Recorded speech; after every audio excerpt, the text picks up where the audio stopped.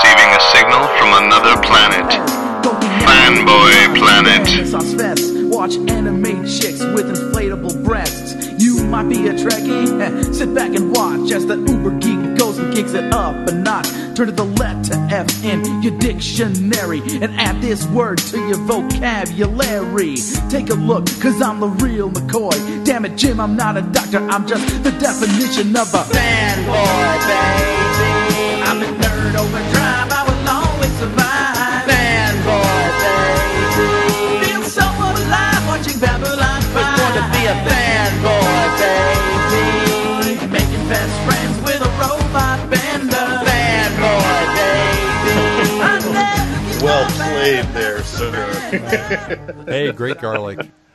Hey, no, I was just very excited to find my recorder so that we can have over the next couple of weeks. As you probably saw, I have 3 interviews from. I saw that. From Stanley Comic-Con. Realized recorded everything, and then we got back, and things got crazy. And I'm like, I never uploaded that. I never talked. I had stuff from Comic-Con. Do you put your earbuds in when you record? Yeah. Okay.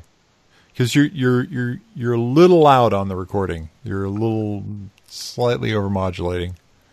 So it was very. It was. I could tell loud. It was noisy, and you're probably trying to be heard above the sound too. So it was Comic-Con in San Diego has been in loud places, but never as loud. I don't know what it is about that center or the way it was laid out. That it was just.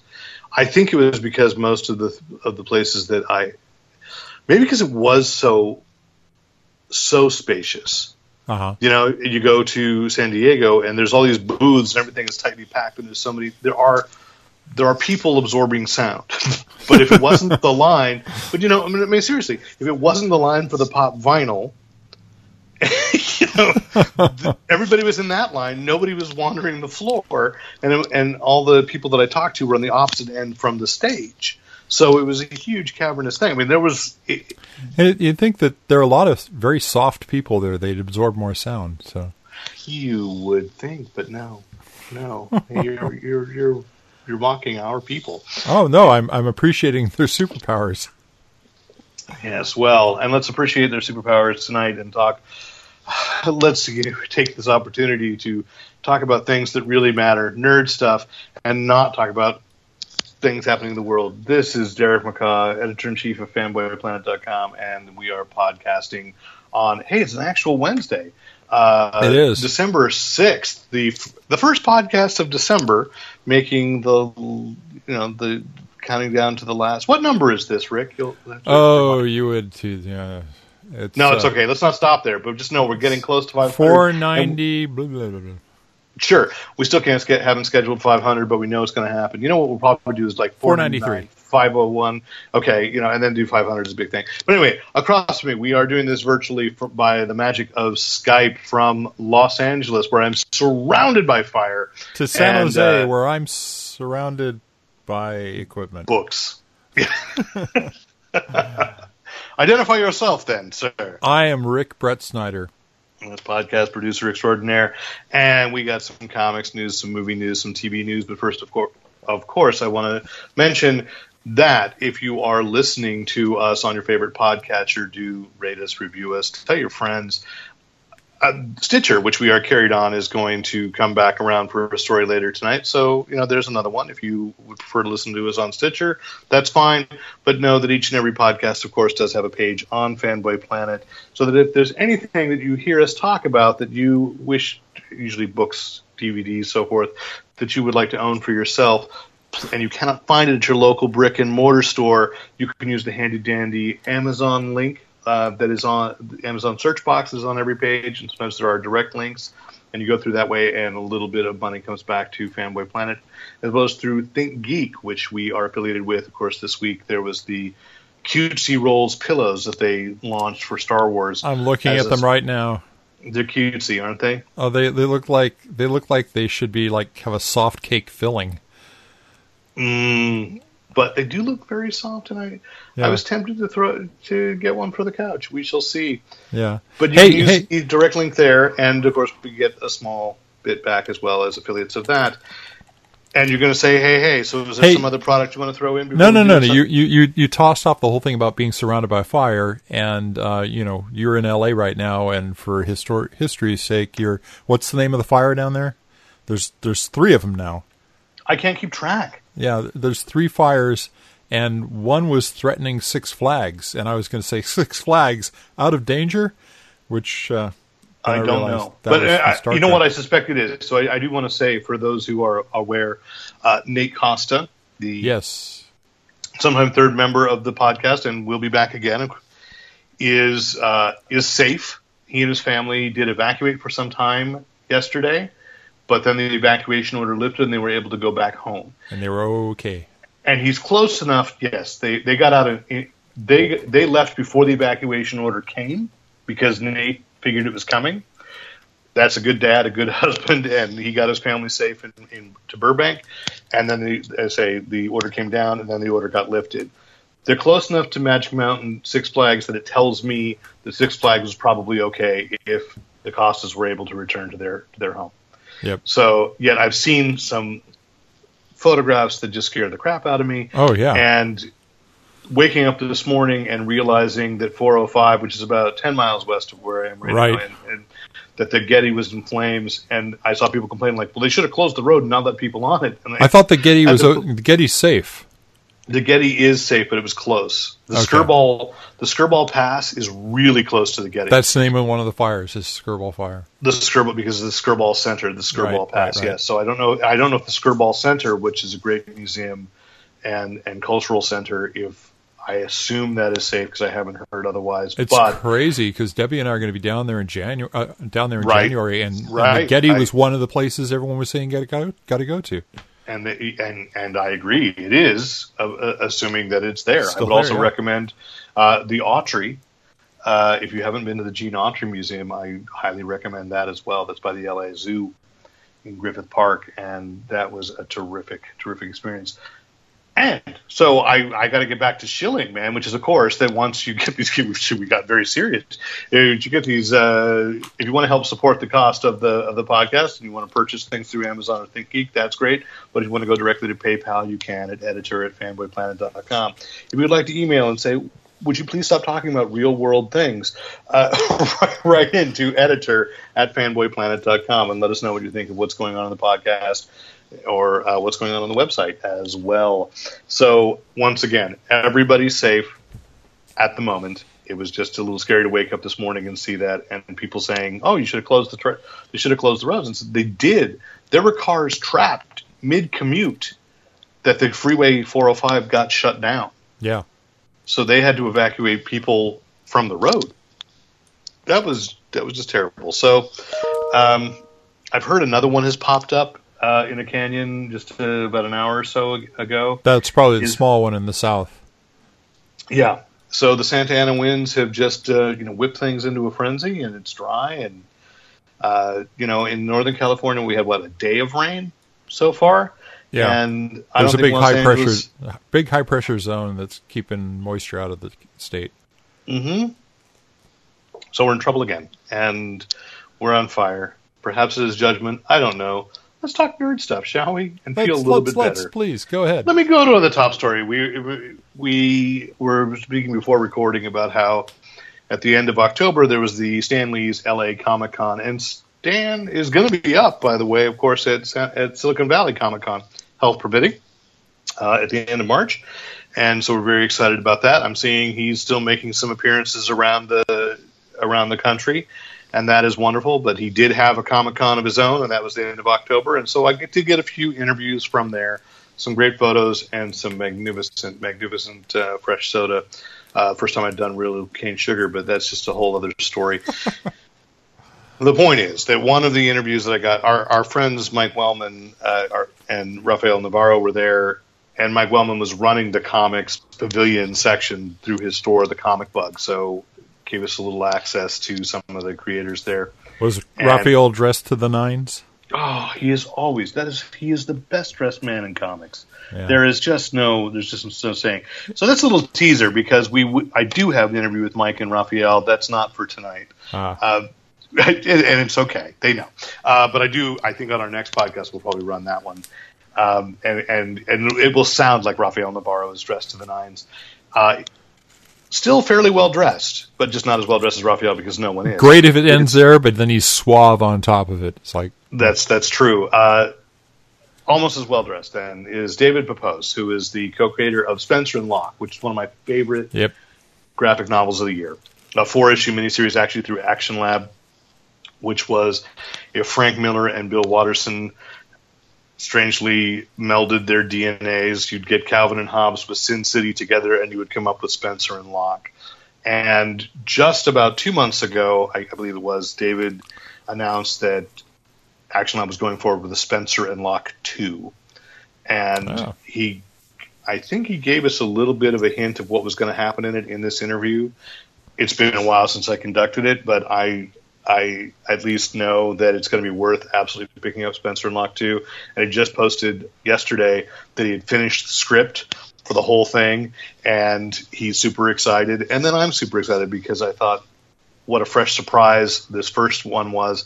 I really can hardly wait for the second. So without further ado, an interview from Stan Lee's LA Comic-Con, David Pepose. Hey, we're at Stan Lee's LA Comic-Con with David Pepose, who is the writer, co-creator, of Spencer and Locke, which is unexpectedly to me one of my favorite graphic novels of the year. Thank you so much. Or series, I guess. 4 issues, graphic novel. I guess because I really did not expect, I didn't know what to expect with this. Right. So I'm sure a lot of people say that. Yep. It came out of Action Lab Entertainment. That's not why it was unexpected.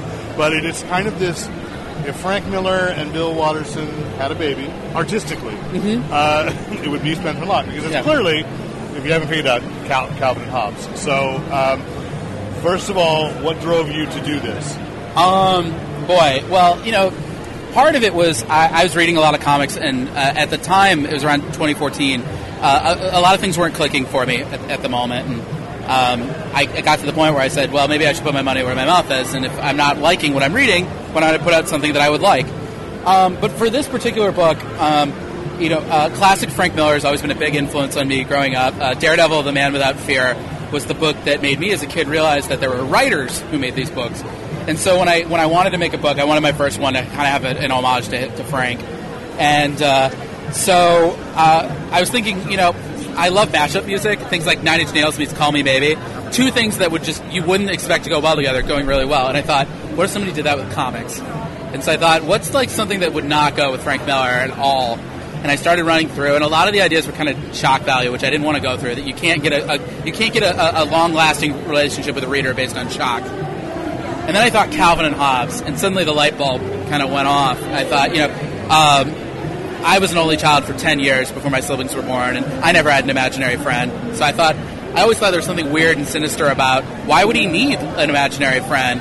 And once I sort of clicked with the Frank Miller side, I thought, he must have had quite the upbringing, and that sort of is what got the ball rolling on Spencer and Locke. If you don't think in Calvin and Hobbes it was that bad, right? I mean, let's just be clarified. Yeah. Although it is interesting because it's interesting to reread Calvin and Hobbes after reading Spencer and Locke. Yeah, you're like, what's going on there? Well, maybe. No, it's not that. But it's so it is very interesting. Have you had? And I saw that at New York Comic Con you got to meet Frank Miller. I wish. So what happened was... Or he has the trade. So at Baltimore Comic-Con, the con organizers were nice enough to slip Frank a copy of the trade. And so I got the story totally wrong. So I hope he likes it. I hope he read it. But even if he threw it out in the trash, I will definitely dine out on that story forever. So Frank has my book, and that's huge. I mean, he's been a real influence, and I feel like the man has forgotten more how to make comics than I'll ever know. He's a pioneer and a real innovator within the medium, and so I feel like this book, we really are standing on the shoulders of two artistic giants, and I think that's something we never want to forget, and it's something that I think has kind of kept us in check and made sure that we really bring our A game to this book. Yeah, and you are going to do... we are working on a sequel right now. Yeah, I saw a panel, so, right? So Spencer, I almost said Calvin and Hobbes 2. Yeah. Spencer and Locke 2. We're very excited about that. Jorge is working on issue 1 right now. I'm about midway through scripting issue 3. And, without giving too much away, because it's very early on, I feel like our timeline is probably going to be like fall of 2018. Thank you very much. We really appreciate it. And that, so I can't go into too much into plot detail, but in terms of sweeping generalities, I can say everything is going to get bigger for Spencer and Locke. And people, if people have said, "Oh, well, how could there be a cop with this kind of lingering mental illness?" And that's something we do address in this sequel. And if there was one word to describe the first arc, it would be scars. And I think if there's one word to describe the second arc, it would be consequences. Okay. Locke is going to have to fight somebody bigger, stronger, and meaner than he is. And he's going to have to dig in really deep if he's going to want to survive. And I think that's a leap out. I mean, the thing that impressed the heck out of me in the first one, and maybe you remember my review, was that how you managed to touch on almost everything everybody remembers about Into the Dark. Spaceman Smith, so I don't think there's anything left. Now it's really all you guys. Well, the thing is I read every single Calvin and Hobbes strip as research for this. And so it's so kind of you to say there's more we left on the table. And I'm very excited to dig into it. One example that I will give without giving too much away, we really wanted to fit this in for our car chase issue, and we couldn't make it work, was Calvin and his killer bicycle. Okay. And we have found a place for the killer bicycle in the second arc. I'm very happy about that. And there's a few little bits and pieces here and there that I was bummed out we couldn't fit, and I'm very excited to have in the second arc. And you've been optioned as well. We have. We're working with Adrian Iscaria from Prime Universe Films, and he's been really great to work with. He feels just as strongly about this property as we do, and we've made very good progress as far as the script is concerned. And I'm very happy with how the story is shaping up. And I think we unfortunately we don't have a ton of news to share at this point. That's but all right. As far as names that have been kind of tossed around, it's been very exciting, and it's been exciting to kind of be in the room for all this. And I think that's again why Adrian has been such a good person to work with. Is he recognizes that nobody's going to love our book the way that we will, and nobody's going to have more insights about this book than we will. And it's really, we want to do something that is true to the source material while still is a little bit of its own separate thing. I don't know about you guys, but if it's a straight page-to-screen adaptation, you already know where the plot points are going to go. Oh, and it's not going to work. Exactly. So I'm really happy with how it's turning out so far, and I'm really excited to bring this to a much wider audience. Yeah. Now let's go back to your publisher. You went with Action Lab. Yep. So how did that pitch go? Why them? Yeah. I like the publisher. No, Action Lab was great, and I had heard great things about the publisher. With success stories like Princeless, Stray, and Molly Danger. So I was like, okay, these are 3 books that I've heard of, 3 books that looked really good. They clearly have something going on. It was so funny because they got back to us so fast. We sent them our pitch packet, which is literally just the first 6 pages and cover of issue 1. We didn't change any of it. I remember sending the email after work one day, and I got an email back from Dave Dwanch, who was the creative director, probably within an hour, asking, "Oh, this is really good. How soon do you think you would be finishing this?" So that's when I was like, "Oh, this is a real thing now." They've been wonderful. I feel like not a lot of publishers would have given us the kind of freedom we needed to tell this story. And this is a high wire act. Make no mistake about it. This is a book that we really could have fallen on our faces hard if we had a lot of people mucking around with it. So the fact that Action Lab was tell your story the way you need to tell it was a huge vote of confidence for us, and we're so excited to keep working with them. They have really kind of given us the latitude we needed to make this book a success. So yes, I keep pushing. I'd love to do 2 more arcs. That's kind of the goal in mind. So if you're listening, tell Action Lab we love Spencer Locke. We want more of it. Well, I do. I do want more of it. And right, it's the High Wire Act. You guys walked so beautifully. Thank you. What a book. Thank you so much. I'll say that again. So thank you very much. Of course. Thank you so much, and we appreciate being on. Well, that was really fun, and it was great to finally meet him in person. We had exchanged a little bit online. That's great. So let's get to our comics news. A lot of comics news. Well, yeah, I mean, yes and no. I think did you notice today? I mean, we'll get to what's in the bag, but how DC started their new logo? Yes. Yes, as part of their new age of heroes, and what I thought was funny was now we have to identify which books are going to be carrying that trade dress, because there are some that I picked up, or at least that don't have it. Right. But I like it because it kind of looks a little bit like Marvel, right, which is just kind of interesting.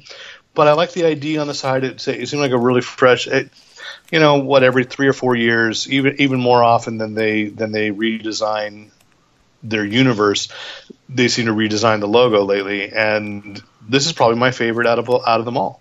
Well, I did like the previous one. It's on the Dead Man issue. This yes, well, the previous one does have DC. It had that classic look. And this still incorporates that classic DC logo, but it gives you more of the rectangular box that Marvel used to use. Well, yeah, it just feels like the 60s. Yeah, and I don't know, it feels comforting at a time we do. Ironically, when they're saying it's part of the new age of heroes, so they also released, which some of them we had talked about after Dark Knight Metal, and this is going to go through all of 2018. I think it's funny that we keep going through ages of heroes, because didn't Marvel do that a few years back? Yeah, it was. Boy, that was a few years. That was 10 years ago. Has it really been 10 years? Yeah, I think it has. It was after Secret Invasion, yeah, I think. That was quite a while ago. But it's funny to think about these phases that we go through where comics get dark and grim, yeah, and then they go, "Oops, that we've gotten too dark and grim." And now let's remember we're heroes, we're good guys. Well, it's kind of funny because I think that most of the books, like the mainstream ones, or the main books that DC prints, that we already know all the characters. I think Rebirth has done such a fantastic job of making them optimistic again, and fun, and not so filling me with existential angst as New 52 often kind of did. Yeah. But these all seem rather dark, but potentially fun in what is the big new books coming out of this. The Terrifics we've talked about a lot because they're a mixed bag. I mean, it's Mr. Terrific, it's Plastic Man Metamorpho. Oh no, I didn't mean the Terrifics. I mean the I understand. lineup. I understand. And whoever wrote the copy, I just when you look at the 8-page preview in the middle of the DC books right now, right. The description of the Terrifics in one paragraph says, "Bound together by something else, they are bound, inextricably bound," and it is so redundant in the bounding.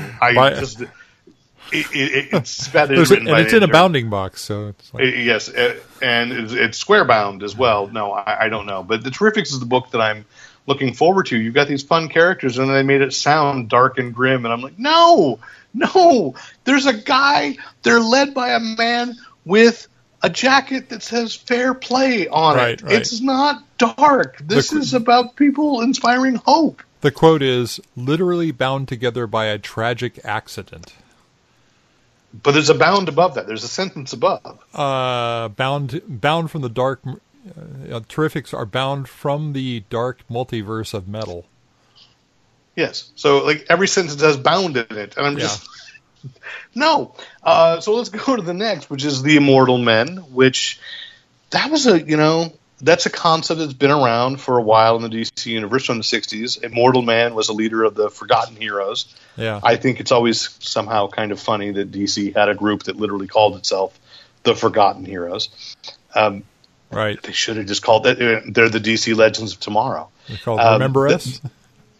I mean, let's call it. It's a whole new Earth. But that have been there for a long time, fighting for eons, making sure that history is going correctly. We shall see. There's a new Damage. I kind of liked the old Damage. I do like. I mean, Jim Lee is doing the art on that, and the art does look good. I'm not with you. I'm not sold on the concept. Well, the other thing with Jim Lee doing the Terrifics actually have a lighter touch on their drawings. It almost looks like a Mike Allred take on the 4 characters, but yeah. Well, and as I think if you look back at like the announcement on Metal, the other interesting thing is that the push is the master class of artists, and then in the descriptors, then it mentions like who's writing the book. This is all about the artists. Right, and they say that Jim Lee's in a video where they're saying that they're really bringing out the artists as creators. Right. Well, and like I say, that was when they announced that back months ago. That was the thing. I just think it's interesting that it's even to that point of, well, when you throw Jim Lee up there, I go, that's great, but how many times have I been sold a book because Jim Lee's going to draw it, and then the book falls way behind because Jim Lee is, right. It's like Joe Quesada. I mean, and I'm not going to rip on anybody. A guy who draws as detailed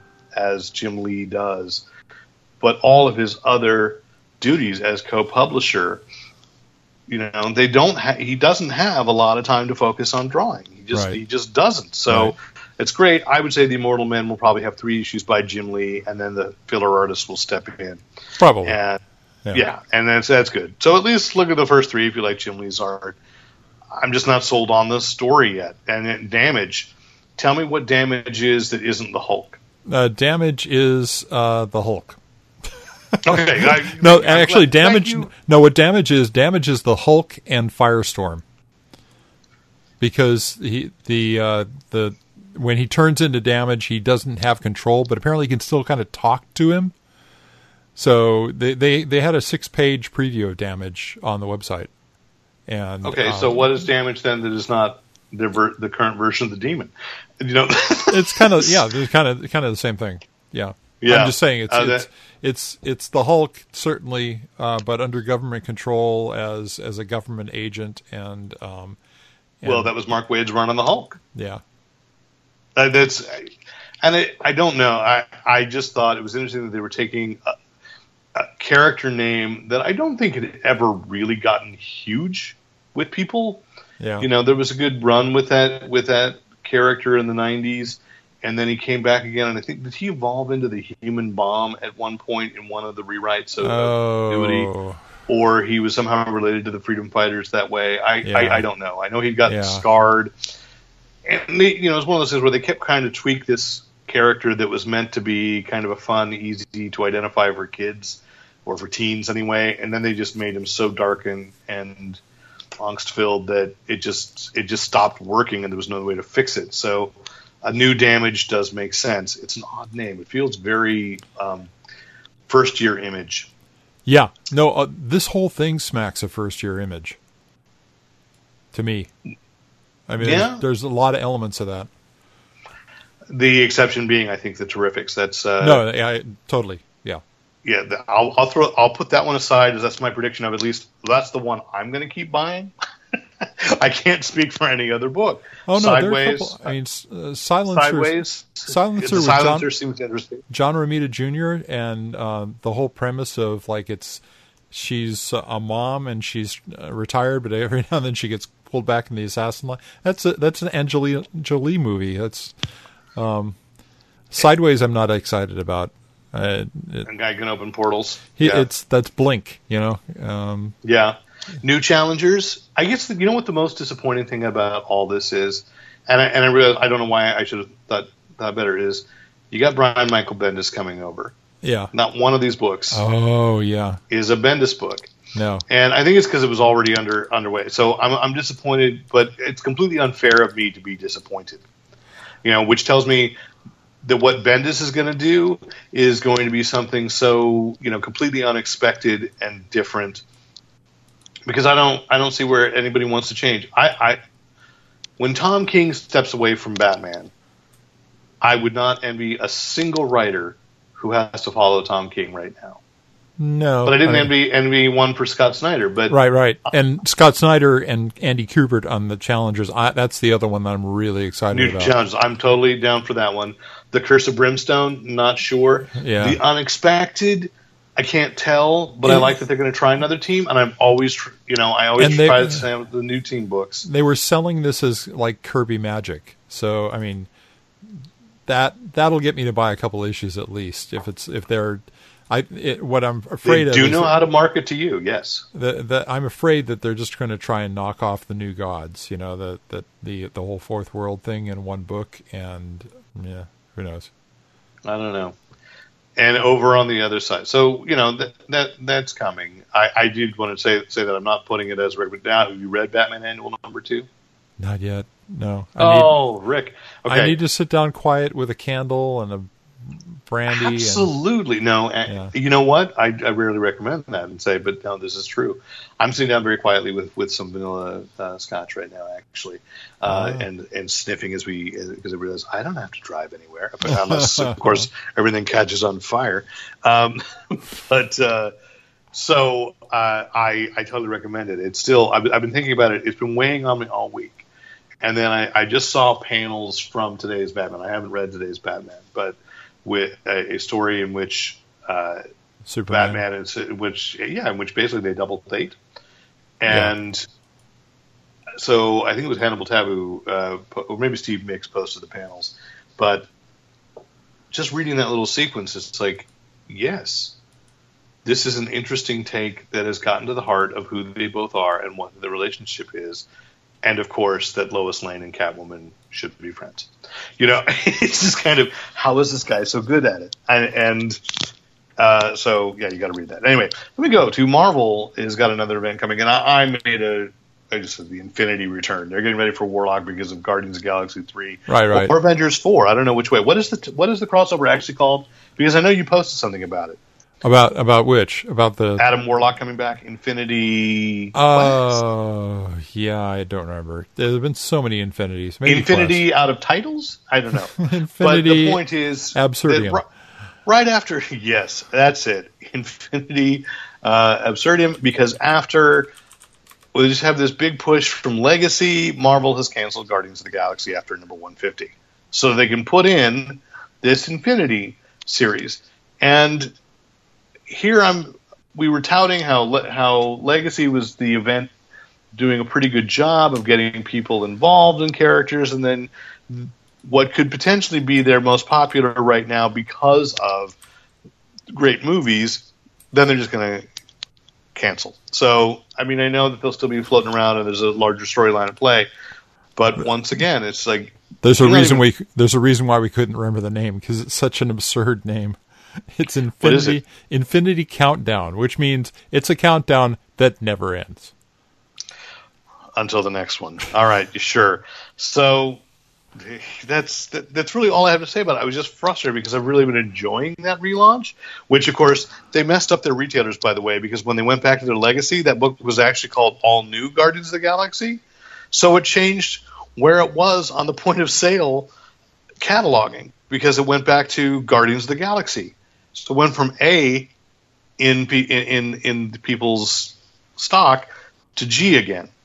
And there was a week of silliness. So anyway, actually, I think that my dealer put them all with the G. He ignored the A because there are other Guardians of the Galaxy.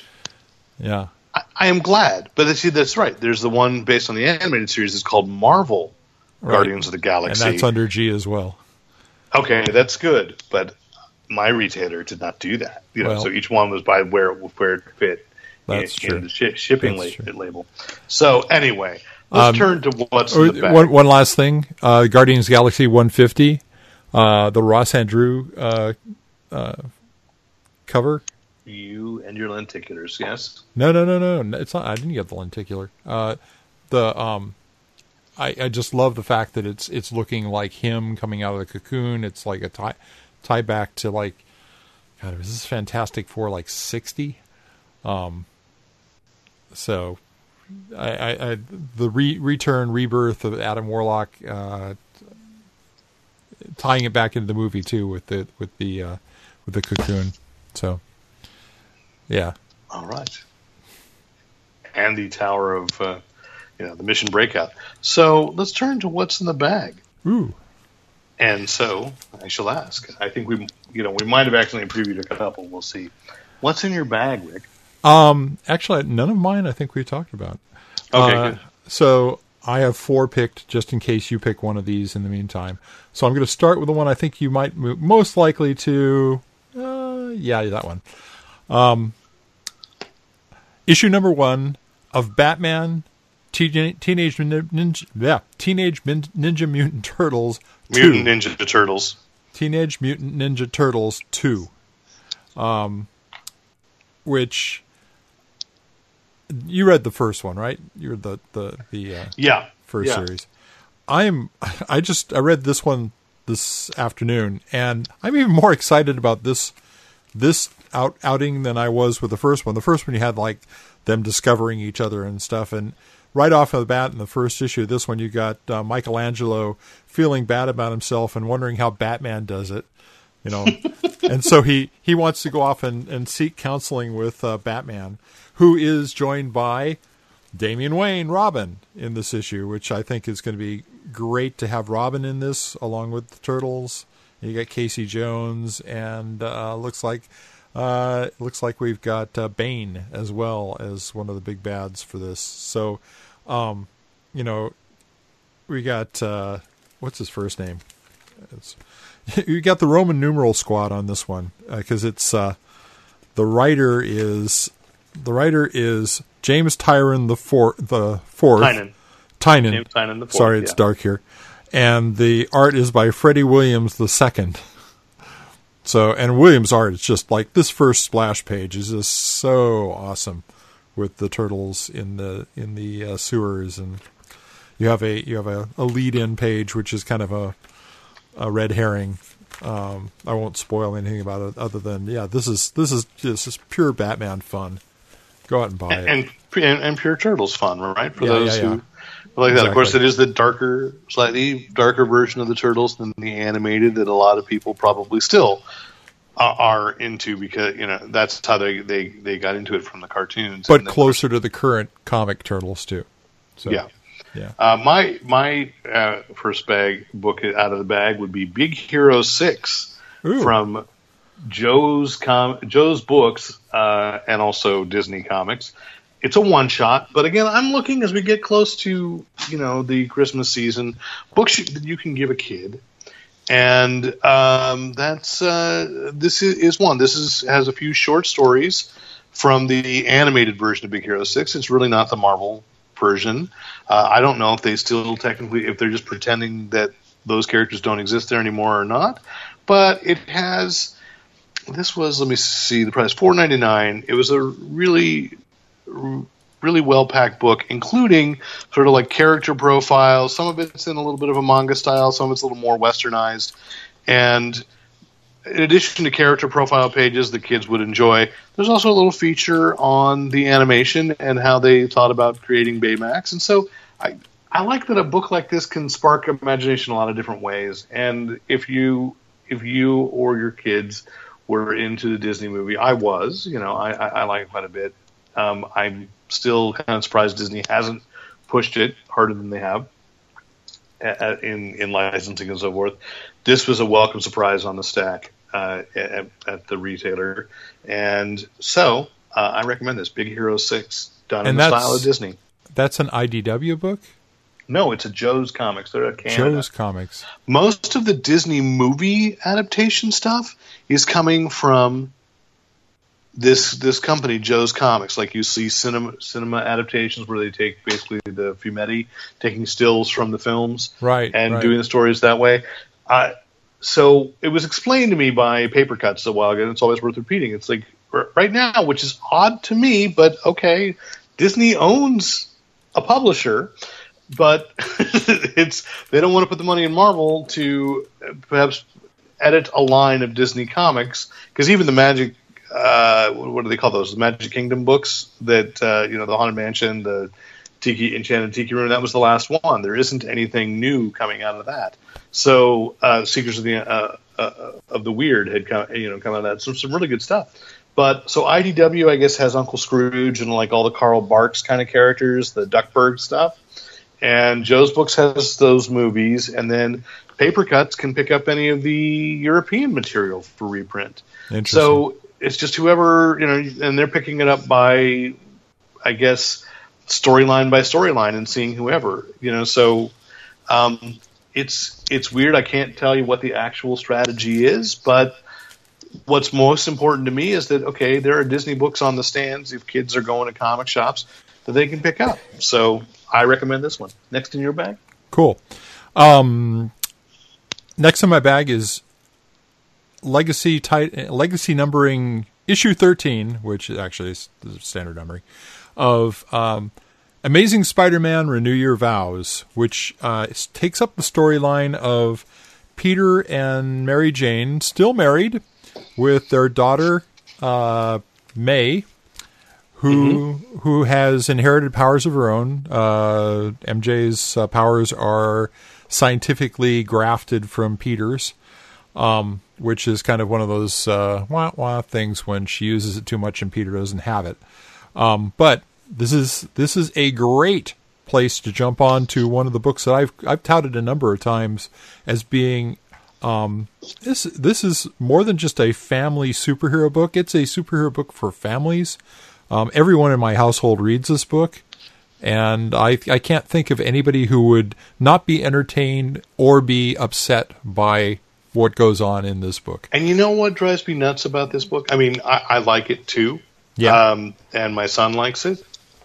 It is in the face in publishing of the whole reason that Peter and Mary Jane broke up in the mainstream Marvel universe is because they said that writing about a married character, right, that it wouldn't work. Yeah. And yet here it is. We're getting month after month an excellently told story of Peter Parker as a family man, and it totally works. Yeah. And I honestly, I don't know what the sales are compared to the other Spider-Man books, but it's still going strong.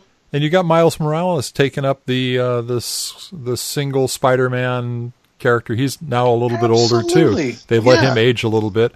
May is 8 years older now, and so she's off in college, and Peter is in this book taking her to college, and then they go off on a family trip. And this is one that I absolutely recommend gathering in trades, or reading in trades. If now you're at issue 13, jump on here and then go back and get the trades that Marvel has offered. Yeah. Even the Secret Wars, where they kind of launched that concept of the Renew Your Vows version, was great to binge read.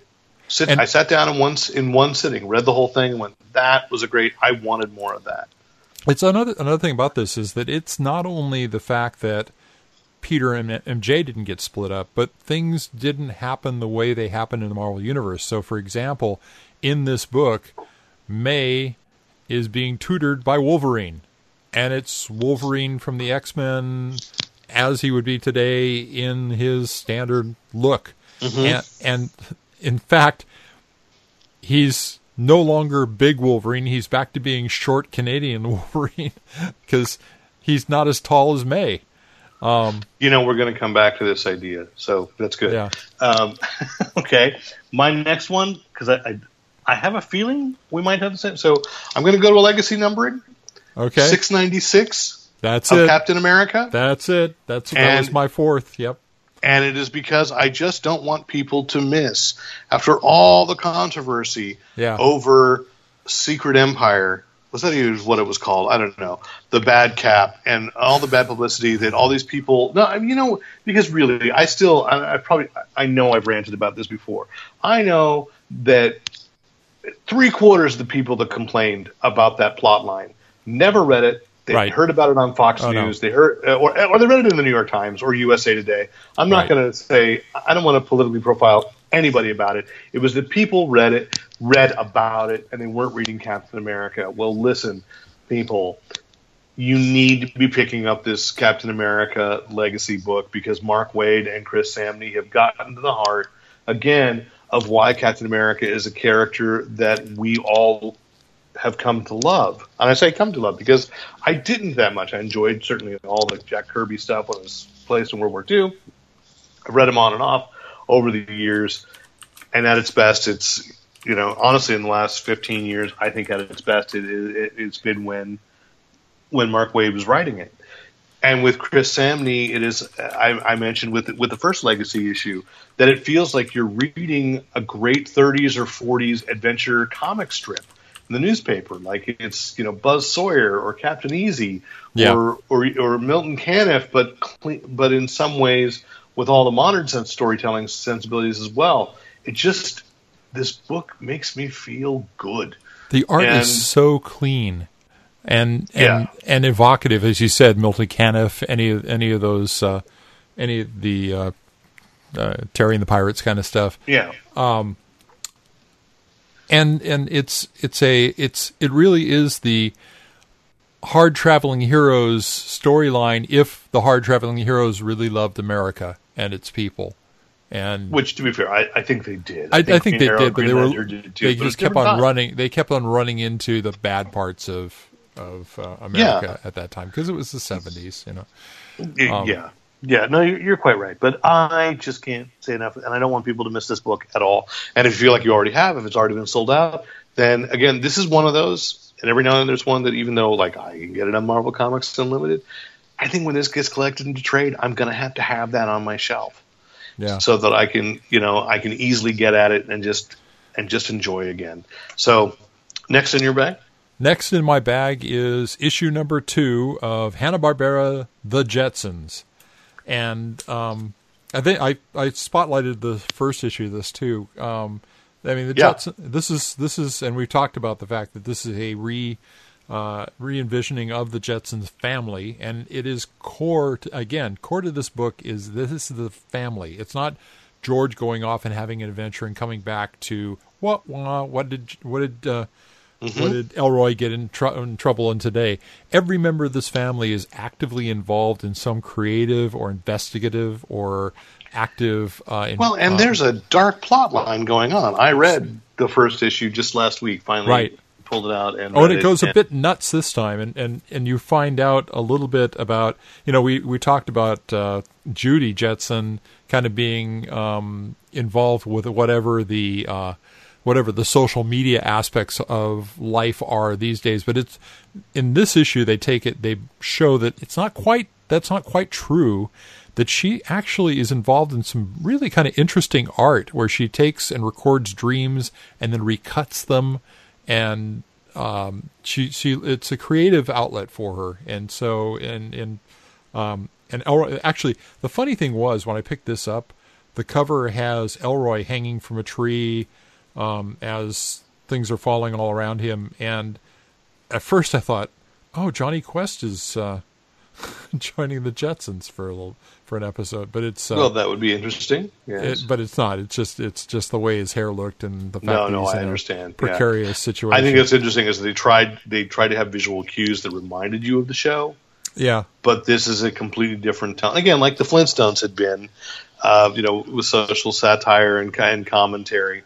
And the Jetsons they've made it almost a hardcore science fiction concept. And again, the one of the things about the comic is explaining some of the things, like why are all the cities up on stilts in the original show, and that's because the oceans have risen, and there's a bunch of stuff under the water, and there's things happening under the water, and there's an involved plot line here. This is a pretty straightforward science fiction book. It's there's very little jokiness about it, and I'm enjoying it a lot.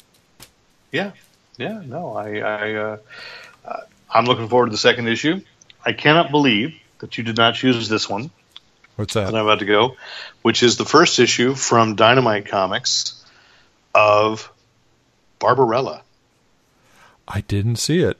By Mike Carey, who is a writer that I'm doing. He's the guy that did Lucifer for Vertigo a while ago, and the artist is Keenan Yarar, and it definitely has a European feel. I have not read it yet. It's just I was kind of myself stunned to discover it, to say, whoa, there's this book that looks, and it is done in the style of a French graphic album.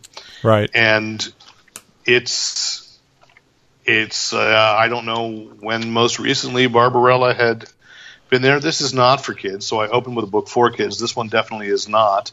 And I know there's been talk over the years of reviving it as a film, but I think this is the right way to go. Let's just see if people are interested at all in the West or in the United States in Barbarella as a concept. And this looks pretty good, and again in the vein of everything I've ever seen of the original graphic albums of the French comics. So yeah, Barbarella is back. It's funny because having read some of those original books, the movie is actually a little more cohesive than the storylines in the original comics. Well, that's all right. But I'm actually anticipating this being written even stronger for the modern reader.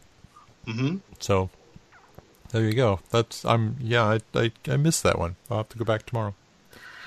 Well, they are one of those publishers where I think that retail, and I've said this before, it's like there is that problem with all of retail having to depend on people being aware through the Diamond previews what they want. It's very hard to keep on top of that. Oh, no, I saw this in Diamond. I think I had under my pull list, too. So, yeah, I remember seeing the other thing with Diamond is, and so it's not, well, this is a cut at Diamond, no pun intended there, is that sometimes some shops get books one week and some don't. Things get shorted, and so it's possible that it may not have arrived at yours, and it's not your shop's fault. I've seen that happen many times at Elusive, and I've seen it happen at Earth too, and so that's just the way it is with that one with only one distributor in the game. So let's turn to some movie stuff. It looks like. I still have not found the actual confirmation, but MSNBC reported, we talked about a few weeks ago, the rumor that Disney and Fox had been in talks for Disney to buy 20th Century Fox Studios or 21st Century Fox. I'm seeing it referenced both ways. Yeah. And so they said, but those talks were dead. It was like everybody got excited and said the talks were dead. And they said, no, now the talks are back on. And that possibly Monday or Tuesday next week, they will announce that it's happened. So I'm torn. I've seen two different sources that say it has happened. They just haven't officially announced it. I've written an article. I am ready to post with it. And I'm just like, I just don't know if I can pull the trigger yet because I want it to be real. But on the other hand, I don't want to miss, talking about it. So let's talk about it now. I think you got CNBC and Forbes and the LA Times all talking about it. It's probably pretty solid. Yeah. Okay. Then I'm after that we are done tonight. I will change the publication date on this and push it out. From my understanding, it's everything except for the news and sports parts of Fox. No, that's not actually. Well, see, that's the problem. I've heard conflicting there. Is that regional sports apparently are in the package. Not that has anything to do with Fanboy Planet, but because apparently that's what ESPN really needs to bolster. Is because Fox was running several local sports stations, or I don't want to call it local, it's regional. So, covering statewide kind of stuff. And so it's more detailed than I would necessarily be aware. This is one of those moments we wish I had Nate on tonight because I have a feeling he'd be much more on top of this than I would be because I know he follows a lot of sports pretty regularly. But it does mean, yes, we say that, look, the other thing is that this deal, even if it's true, well, okay, it is, let's say, it is true. It's not going to be done completely in the next 6 or 7 months. So whatever Fox has on the docket right now that's in the can or close enough to the can, it's going to happen as is. So I would say we're going to get Deadpool 2 as a rated R film. I don't know that we'll see a Deadpool 3. There has been an X-Force announced that would have Deadpool and Cable in it, and the assumption would be that it would be rated R. But Ryan Reynolds tweeted out when the rumor first came out and said, what the fudge is going to happen to Deadpool? And so, there it is that it's hard to imagine Disney finding a way in their family brand to release an R-rated film unless, and I've seen somebody suggest this, that people don't automatically associate Disney and Marvel, and maybe Marvel Studios can get away with releasing an R-rated film. Because I think the nuance between Fox and Disney and Sony owning different characters in Marvel are lost on a huge segment of the population that isn't listening to the Fanboy Planet podcast. Right. And not to tout out something, I'm just saying there are people that totally get it and grasp and go, oh yeah, this is why, because we've occasionally run that chart, like updated who owns the rights to what. This would bring a lot back in. I do think New Mutants, which is supposed to come out in April, is probably going to be R. They're going for the Bill Sienkiewicz art for that plot line. There have been hints of the Demon Bear, though nothing but the advertising hints at that for me, but there's still rumor that it's the Demon Bear storyline. I failed to mention last week that James Franco has said he plans on being Jamie Madrox, and they want to do an R-rated multiple man movie. So I don't know where those things are. I think the main X-Men, they've said X-Men Dark Phoenix is still scheduled for the end of 2018. But there was another wrench in it this week. Not to get gossipy, but Bryan Singer was not only fired from the Queen biopic, the Freddie Mercury story that Rami Malek is starring as Freddie Mercury in, but his production company, Bad Hat Harry, was escorted out they had to move all their stuff off of the Fox lot. So there's not a really good relationship between Fox and Bryan Singer right now, and the X-Men movies were about Bryan Singer. But here's this chance to kind of clean slate it, which is if the X-Men were to get drawn into the Marvel Cinematic Universe, you don't want the X-Men that are associated with Singer. You want almost a new take. My only problem is they have some pretty good young actors that really haven't had a chance to make an impact in the role. And are you going to do you really want some, I don't know. Sophie Turner was a pretty good Jean Grey. So you want to continue with a young Jean Grey? It's going to be Sophie Turner. Now, on the other hand, Marvel through Sony has given us 3 Spider-Mans in 15 years. Yeah. So, they could completely redo it, but there's an opportunity to continue with people like James McAvoy. You don't have the old cast. I'm going to throw it out there. I put it in this article too, though. I would still bet there's time for a reshoot on Avengers 4, and Hugh Jackman can show up in Avengers 4 and do the killing blow on Thanos. Maybe. I would say that it's probably much more solid to just be an after credits scene. Oh, I suspect that they've been in these talks for a long time. Yeah. And I suspect that if they had a plan, and Justice League has proven, please, you can reshoot a movie. Yeah, but most Marvel movies don't get reshot that much. They have enough. All you have to do is just throw them in a little bit. And he has given interviews where he has said, if an Avengers script showed up and the possibility was there for Wolverine to appear in an Avengers movie, he would do it. So if you were sad, I think Logan was a great swan song, but I've been thinking for quite some time that the Fox Marvel movies are all alternate universes with similar characters in common. That X-Men are barely connected to each other. Right. And so it's fine. Let it happen. They're much more like Japanese anime with characters that change from movie to movie and don't change their name or their powers or anything. Okay. Yeah. Thank you for that analogy. I'll take that. Yeah. So I'm hoping that's true. And then the big thing would be that it's Christmas for Rick, and that they'll announce that in 2020, Phase 4 of the Marvel Cinematic Universe begins with a Fantastic Four. And more importantly, that by 2018, you can get actual Fantastic Four comics again. So I'd be very happy to see that, and I think that's what's going to happen. So It's all spitballing. I don't know how they're going to take control of Spider-Man completely, but I'm hoping that'll happen. Meanwhile, the worried about whether he'll be R-rated or not, Ryan Reynolds has switched to a completely different franchise. Definitely not R-rated. I'm going to call out Stephanie on this one because she saw it on Twitter earlier tonight, and she just looked at me and said, this news makes no sense. That Legendary Entertainment has announced that Ryan Reynolds will be voicing Pikachu in the live-action Legendary adaptation of And by legendary, I mean that's the name of the company. I don't Yes. mean that Yes. it's going to be. It might be good. Of the adaptation of Detective Pikachu, which apparently is a side game in the Pokemon universe in which there is a Pikachu who speaks English and apparently now sounds a lot like Deadpool.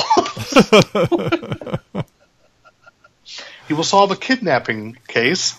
That's the alleged plotline. It's got to be Pikachu with like 2 samurai swords strapped to his back. Nope. I've seen an image. No. With it's a trench Deerstalker. coat. Nope. It's a trench coat and a... Maybe it is a Deerstalker. I'm looking at a picture with Pikachu with the Deerstalker cap on. So. I thought I saw him with a fedora, but you're probably right. The Detective Pikachu makes more sense as a Sherlock Holmes thing. But anyway, it is... to me, the most improbable news of the day. Thank heavens.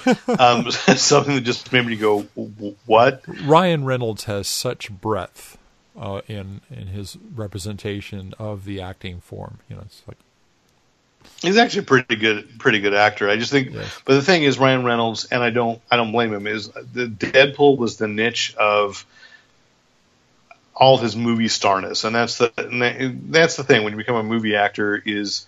There are a lot of actors who are rewarded for being essentially the same thing over and over. And Ryan Reynolds found it early on what it was that people liked about him. But that guy, that from Two Guys, a Girl, and a Pizza Place, who did impressions, who had a lot more with that, that there was Ryan Reynolds, was pretty different. And then there are actually rom-coms that I have stumbled across on HBO where, he's not bad. The movies aren't great, but he's actually pretty good and compelling, and I get it, but certainly this is he has kids now, so I can totally see that being in Detective Pikachu makes a lot of sense from that of a father's point of view. He's got to Ben Affleck his way into this role?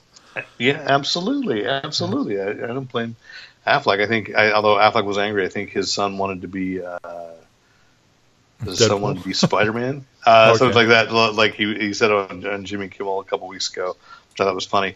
The other improbable thing this week. Oh, so improbable. We're talking about all these franchises flirting with our ratings. Quentin Tarantino apparently has an idea for a Star Trek movie, and Paramount got so excited they're actually forming a writer's room for it so that he can have a script that he will direct. J.J. Abrams has put him on because J.J. Abrams controls the Star Trek franchise as producer and Bad Robot Productions. And so Tarantino, this is a mixed bag. I think it could be really good or just an incredible train wreck. But then so many of the Star Trek movies have been, so I don't know.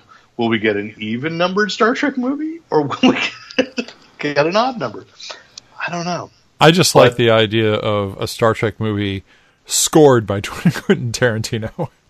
Oh, yeah, with a score curated by him would be... right, it's all like writingly good. Gene Autry and, it's a strange, little-known... No, there'll be a lot of K-pop. Just kind of... What was the one they used in Kill Bill? The 5, 6, 7, 8s? Right, the 5, 6, 7, 8s. I think that was one man. I mean, some really interesting. Yes, he has eclectic taste. I got nothing against the guy's taste. No. It just seems like an odd fit. So it will be interesting to see. Well, I love the way they got the Beastie Boys into the Star Trek Beyond. Right, remember that? Mm-hmm. Yeah. So that the same song wasn't it also used in the first Star Trek? Oh, was James? Yeah, that's what young Jim Kirk was listening to when he stole the car, his stepdad's car. Maybe it was. He was listening to Sabotage. Yeah, which they claim was not a dig at William Shatner, but it is still kind of funny to me because he's infamous for having an outtake in which he said, he calls it sabotage, and he says, and actually someone said, Mr. Shatner, it's sabotage, and he said, no. You say sabotage. I say sabotage. So suddenly sabotage shows up in the Star Trek franchise. Yeah. We shall see. It's still early news, but everybody's running with it. And considering how the reboot has been a mixed bag. The kind of energy that just the whack of Quentin Tarantino coming in on this could be exact. If Star Trek became a series of films with auteurs actually taking their view of Star Trek with that cast, I would be super excited. M. Night Shyamalan's Star Trek. Give me the David Lynch Star Trek. Ooh. Yeah. Just 1 hour of Klingon opera. John Waters Star Trek. Oh. I will kickstart that right now. I want to see the John Waters movie. Let's go to odd remakes then on television, which is, of course, I think we did talk about this a few weeks ago, but this is greenlit that CBS All Access, speaking of Star Trek, is going to move forward with Jordan Peele creating a new version of the Twilight Zone. And I think this is finally it. I was waiting for Star Trek Discovery to have it all before I decided to go ahead and subscribe. So the first season of Discovery or half season, how are they? Because it's they're on a season break right now. Yeah. A season break, so doing one of that. So it's almost time for me to watch. I've been very assiduously avoiding spoilers, but we're ready for it. They're adding Jordan Peele's Twilight Zone, and I think those are two. And I'll say this: for the streaming services, you need to do what Amazon has decided to do, which is just double down and go, who's paying for streaming? It's the people that are into the speculative fiction. So absolutely throw sci-fi stuff at them that is enough to get us involved, because I just don't know that anybody's doing it for military dramas. I don't know if anybody's. The sequel to The Good Wife, The Good Fight, has been on this series. It's been on CBS All Access, but I don't think that I don't know what it's doing. Apparently, it's a very good series. I didn't watch The Good Wife either, but I don't think that was enough. But Twilight Zone and Star Trek, maybe. Yeah, I mean, I was late to the party on Get Out. But I saw that. I saw that you were late to the party. You posted that movie stayed with me for days after I saw it. It's just like, I paid for it twice in the theater. Yeah, and it's even better a second time. It's so brilliant. So yeah, I mean, we knew that. So he's a great creator, and because I know from even watching Key and Peele how he's such a fan of horror. I think he's a singular mind that would do something really, really interesting with the Twilight Zone that would still feel like the Twilight Zone, but definitely for now. Yeah. And have that kind of we all in our halcyon views, we look back and we think of all the good ones and we forget that which is like Star Trek. There are plenty of bad Star Trek episodes too. But right. There are plenty of Twilight Zones where you're like, this is so predictable, this is bad. But when they're great, they're great. And True. It's the same thing with, I think, Jordan Peele with people, I'm sure, clamoring to write with him and his vision. I think it could just be great. I've said great enough. Let us move to one that I have no idea. It is Happy debuts tonight on Sci-Fi. It is the adaptation of Grant Morrison and Derek Robertson's Image miniseries about preview looks good. Yes, and I think they're going to go, because they're calling it a series. I think it's going to go far beyond what the original miniseries did. I just love Christopher Maloney and Patton Oswalt as the little blue flying horse. Yeah. Happy. They had me at that. Well, I read the miniseries and loved it, so they had me at that. I'm super excited about that show, and of course we're podcasting rather than watching it. But I will catch up with it this week, and we shall see. But on that same note, an odd adaptation, which it was funny because I just had this talk with my daughter. She read this novel for college. Really? Just did it for an English class, science fiction and religion, and Sci-Fi wants to turn Slaughterhouse-Five, Kurt Vonnegut's, just one of the most famous of Vonnegut's novels, into a series. It was a film. From George Roy Hill back in, I think it's 1971. Very interesting philosophically. It's one of those novels you read, it just kind of sticks. Oh yeah, I'm not sure what I feel about it as a series. I think I will. If it's in the hands of a competent creative team, I like the idea of it as a series because it is a big story. I mean, it's huge, and if this were sci-fi 10 years ago, I would be really skeptical. But with stuff like The Expanse and but recently, an adaptation of a film that should not have worked but did, 12 Monkeys. Yeah, I think they got to 3 seasons with that, and I think so. And it worked. And you're absolutely right. We're back to what we would say about comics and Spider-Man Renew Your Vows. It's not about the concept. It's about having a creator who has an idea, a strong vision that can make it work as something more than what you thought it was going to be. What I really think, especially with Slaughterhouse-5, the movie was good. I mean, the movie touched on all the points, but you need to take time, just like you have to take time reading poetry, right? You don't just blast through poetry. And Vonnegut his prose is poetry. His stories are poetic. His callbacks within the stories are epic. And the idea that they could take their time. I mean, you could do the children's crusade part of it, the whole Dresden part of it, just as one episode by itself, without any of the other crazy unstuck in time stuff, would just be so moving and amazing. So I mean, I would say five episodes at least to complete that story. Yeah. So. I do want to say one thing about the Disney-Fox merger.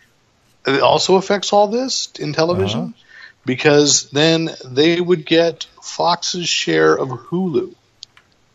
Oh, interesting. And I had thought all this conversation when we're talking about Disney's own streaming service, that I thought that Disney had initially invested in Hulu, and I was right. So we talk about everything being pulled from Netflix, but if you dig into Hulu, there are a lot of Disney movies available for watching there. So if they get an even bigger chunk of that service, they've got a springboard, which I think Hulu already does offer Showtime as well. Like, you can pay a little extra. Oh no, they do. There are several premium channels you can. I don't think Hulu's is as loaded with premium channels as Amazon is, but no. But I was looking at Hulu just the other evening. There were like 6 of them. Okay, so there you are. Marvel is also moving forward, and I thought this is in our wheelhouse, an interesting move, the way it's being formatted. Marvel and Stitcher. See, I promised we were going to talk about Stitcher. I recant on that. It's actually there's HBO Cinemax and Showtime, and then there's an enhanced cloud DVR and unlimited screens are feature add-ons, along with the premium add-on channels, and no commercials. That rounds it out to 6 features you can add if you consider the premium add-on channels as features. So yeah. Can I move forward with what I started moving forward with? All right. Yes, thank you. That Marvel and Stitcher, I promised that Stitcher would be brought back in to the conversation, and they are teaming for a 10-part podcast through Stitcher's premium service that in September will go free once people have paid. The subscribers will have access, and then after it's been out there for a while, will become free content on Stitcher. They're teaming for a podcast, a scripted podcast, Wolverine: The Long Night. And now you and I are both big fans of audio dramas. We were just talking about that, listening to old-timey radio dramas, and we love the Thrilling Adventure Hour. And certainly Big Finish and Marvel and DC both have been contributing or licensing stories to Graphic Audio, which is a U.S.-based company. I think they're out of New York. That you see their CDs at truck stops, but they also sell MP3s, digital downloads of their dramas, and they've jumped on too. Which I noticed last summer at Comic-Con, that they're doing what Big Finish did, which is they're getting the original stars of shows to be in continuation. So Graphic Audio has like a new X-Files drama coming with David Duchovny and Gillian Anderson. So Marvel and Stitcher have teamed to do this 10-part podcast. And what I think makes this different and interesting from the other dramas is that they've got reasonable names involved as far as actors.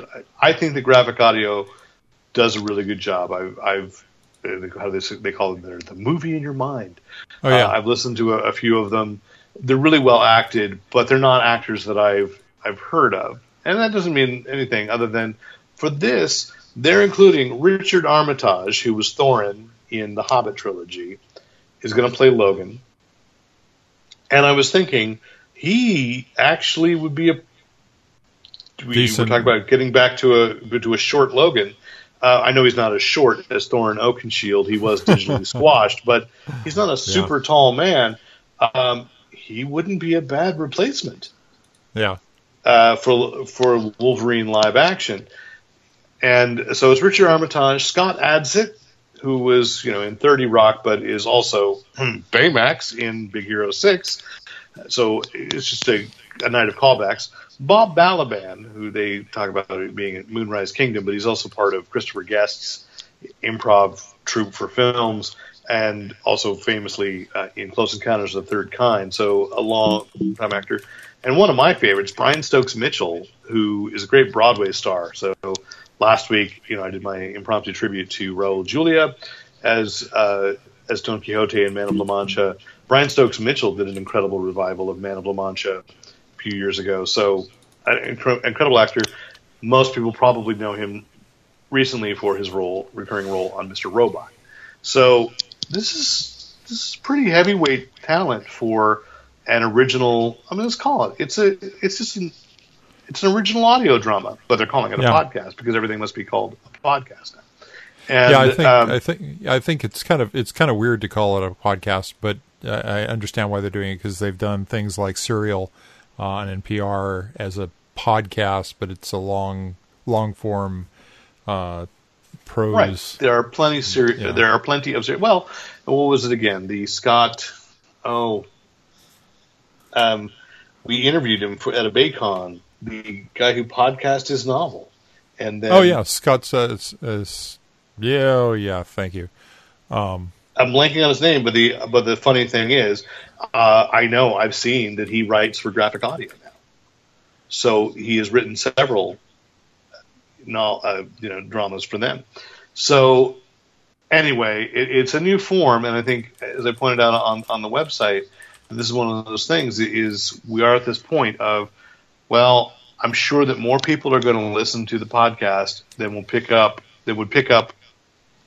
where in the world is Carmen San Logan, where's Wolverine thing that's coming up in comics, because we know more people listen to podcasts than read comics.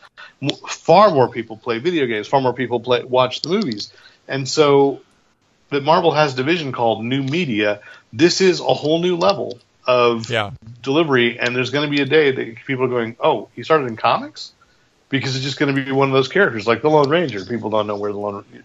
Well, especially as we go into the future and traffic gets worse and worse, we'll spend more time in our car. We need these things. We need audiobooks to help us pass the time. Scott Sigler, and I was going to say Scott Sigler before, but it sounded wrong. But that was that's the author who works for graphic audio now. Yeah. So. Great guy. We interviewed him. Great author, and that's the point. So it is interesting, it's inspiring. We'll see where it goes. I'm sure it's an experiment. But I'm sure it's an experiment that's going to work. And so it's supposed to come in the spring of 2018, and then it'll be premium on Stitcher, where you can also find the Fanboy Planet podcast. And then it goes free, wide release across all the podcast platforms, which means that iTunes you can download on the fall of 2018. I should correct myself. It doesn't mean it'll be free. This is a wide release across all podcast platforms. That may still be that, just means you'll be able to buy it through Google Play and iTunes. And since you mentioned them a couple of times, graphic audio itself it has a lot of stuff beyond what we talked about. I mean, they do Marvel and DC novelization adaptations to audio, but they also do a lot of what we used to call men's adventure novels like Deathlands. And that's what drives me nuts. Is that really, when I go to truck stops, that's like it's rare that I actually see one of the Marvel or DC. Every now and then I do, It's because you get picked bought. up a couple because they get purchased. Yeah, absolutely. Yeah. But there's a lot of Men's Adventure stuff that. But they're actually their website, and I've gone to their website a couple times. Is set up specifically to sell it to you online and download it to your phone, and you got it. It's like you don't actually have to go to that truck stop to get your book. Well, I wasn't necessarily saying people had to. I'm just saying. You see a lot of things at truck stops that there's a lot of DVDs. Don't eat a lot the of Blu-rays. sushi. Do not eat the sushi. No, that is the first rule of road safety. But in bad decisions, that's high up there. I never do. So anyway, they've got. Hey, I'm browsing. Planet Hulk is available on graphic audio. Mm-hmm. And they've got a couple of original things, storylines that are Marvel that they've kind of cobbled together from other things. I know there was a Civil War adaptation, and a couple of the DC ones. I think what they were doing with DC was, and which actually I take this back. I think they're doing it with Marvel too. Is that there are novels that Marvel and DC both release that most of the time we don't notice because they just sort of happen. And I used to pay careful attention. I just don't have time to anymore. And so they've been adapting a lot of those novels. There's a Guardians of the Galaxy one, which I think is based on the novel, a couple of novels that Marvel had released on Guardians of the Galaxy. I know that I have a DC one where it is complete alternate universe with the Demon, the Phantom Stranger, Superman versus Vandal Savage, and Felix Faust. And I can't remember the name of and Jonah Hex is in it. And that's what caught it was like, come on, really? Are you going to throw in how many of my favorite characters that no one would logically put together on a, are going to show up in this? And so you had Jonah Hex, the Demon, and the Phantom Stranger, and I was like, I was in. So anyway, that is that. I'm sure that I will, when I get back to the Bay Area, I will look it up and go, yes, of course, that title. Well, that's all that we've got for tonight, and I want to make sure that I am safe, but of course, if you have any questions, comments, compliments, commentary, criticism, write into editor@fanboyplanet.com. And of course, I use a handy dandy Amazon link if there's something we've talked about tonight that you wish. I don't know. Can you get graphic audio through Amazon? I'd be happy. Yeah, I think Amazon might have graphic audio. Oh, no, probably not because they own Audible. Curses. Foiled again. Yeah. All right. Well, find something through Audible that you like, and that'll still work too. All right. And of course, Think Geek. So thank you all for listening. I'm Derek McCaw, editor-in-chief of fanboyplanet.com. And I'm Rick Brett Snyder, reminding you to use your powers for good. I'll never give up and I'll never surrender.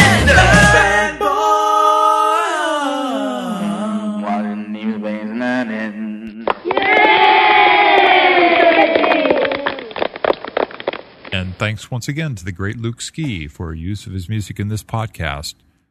Visit Luke Ski at www.thegreatlukeski.com.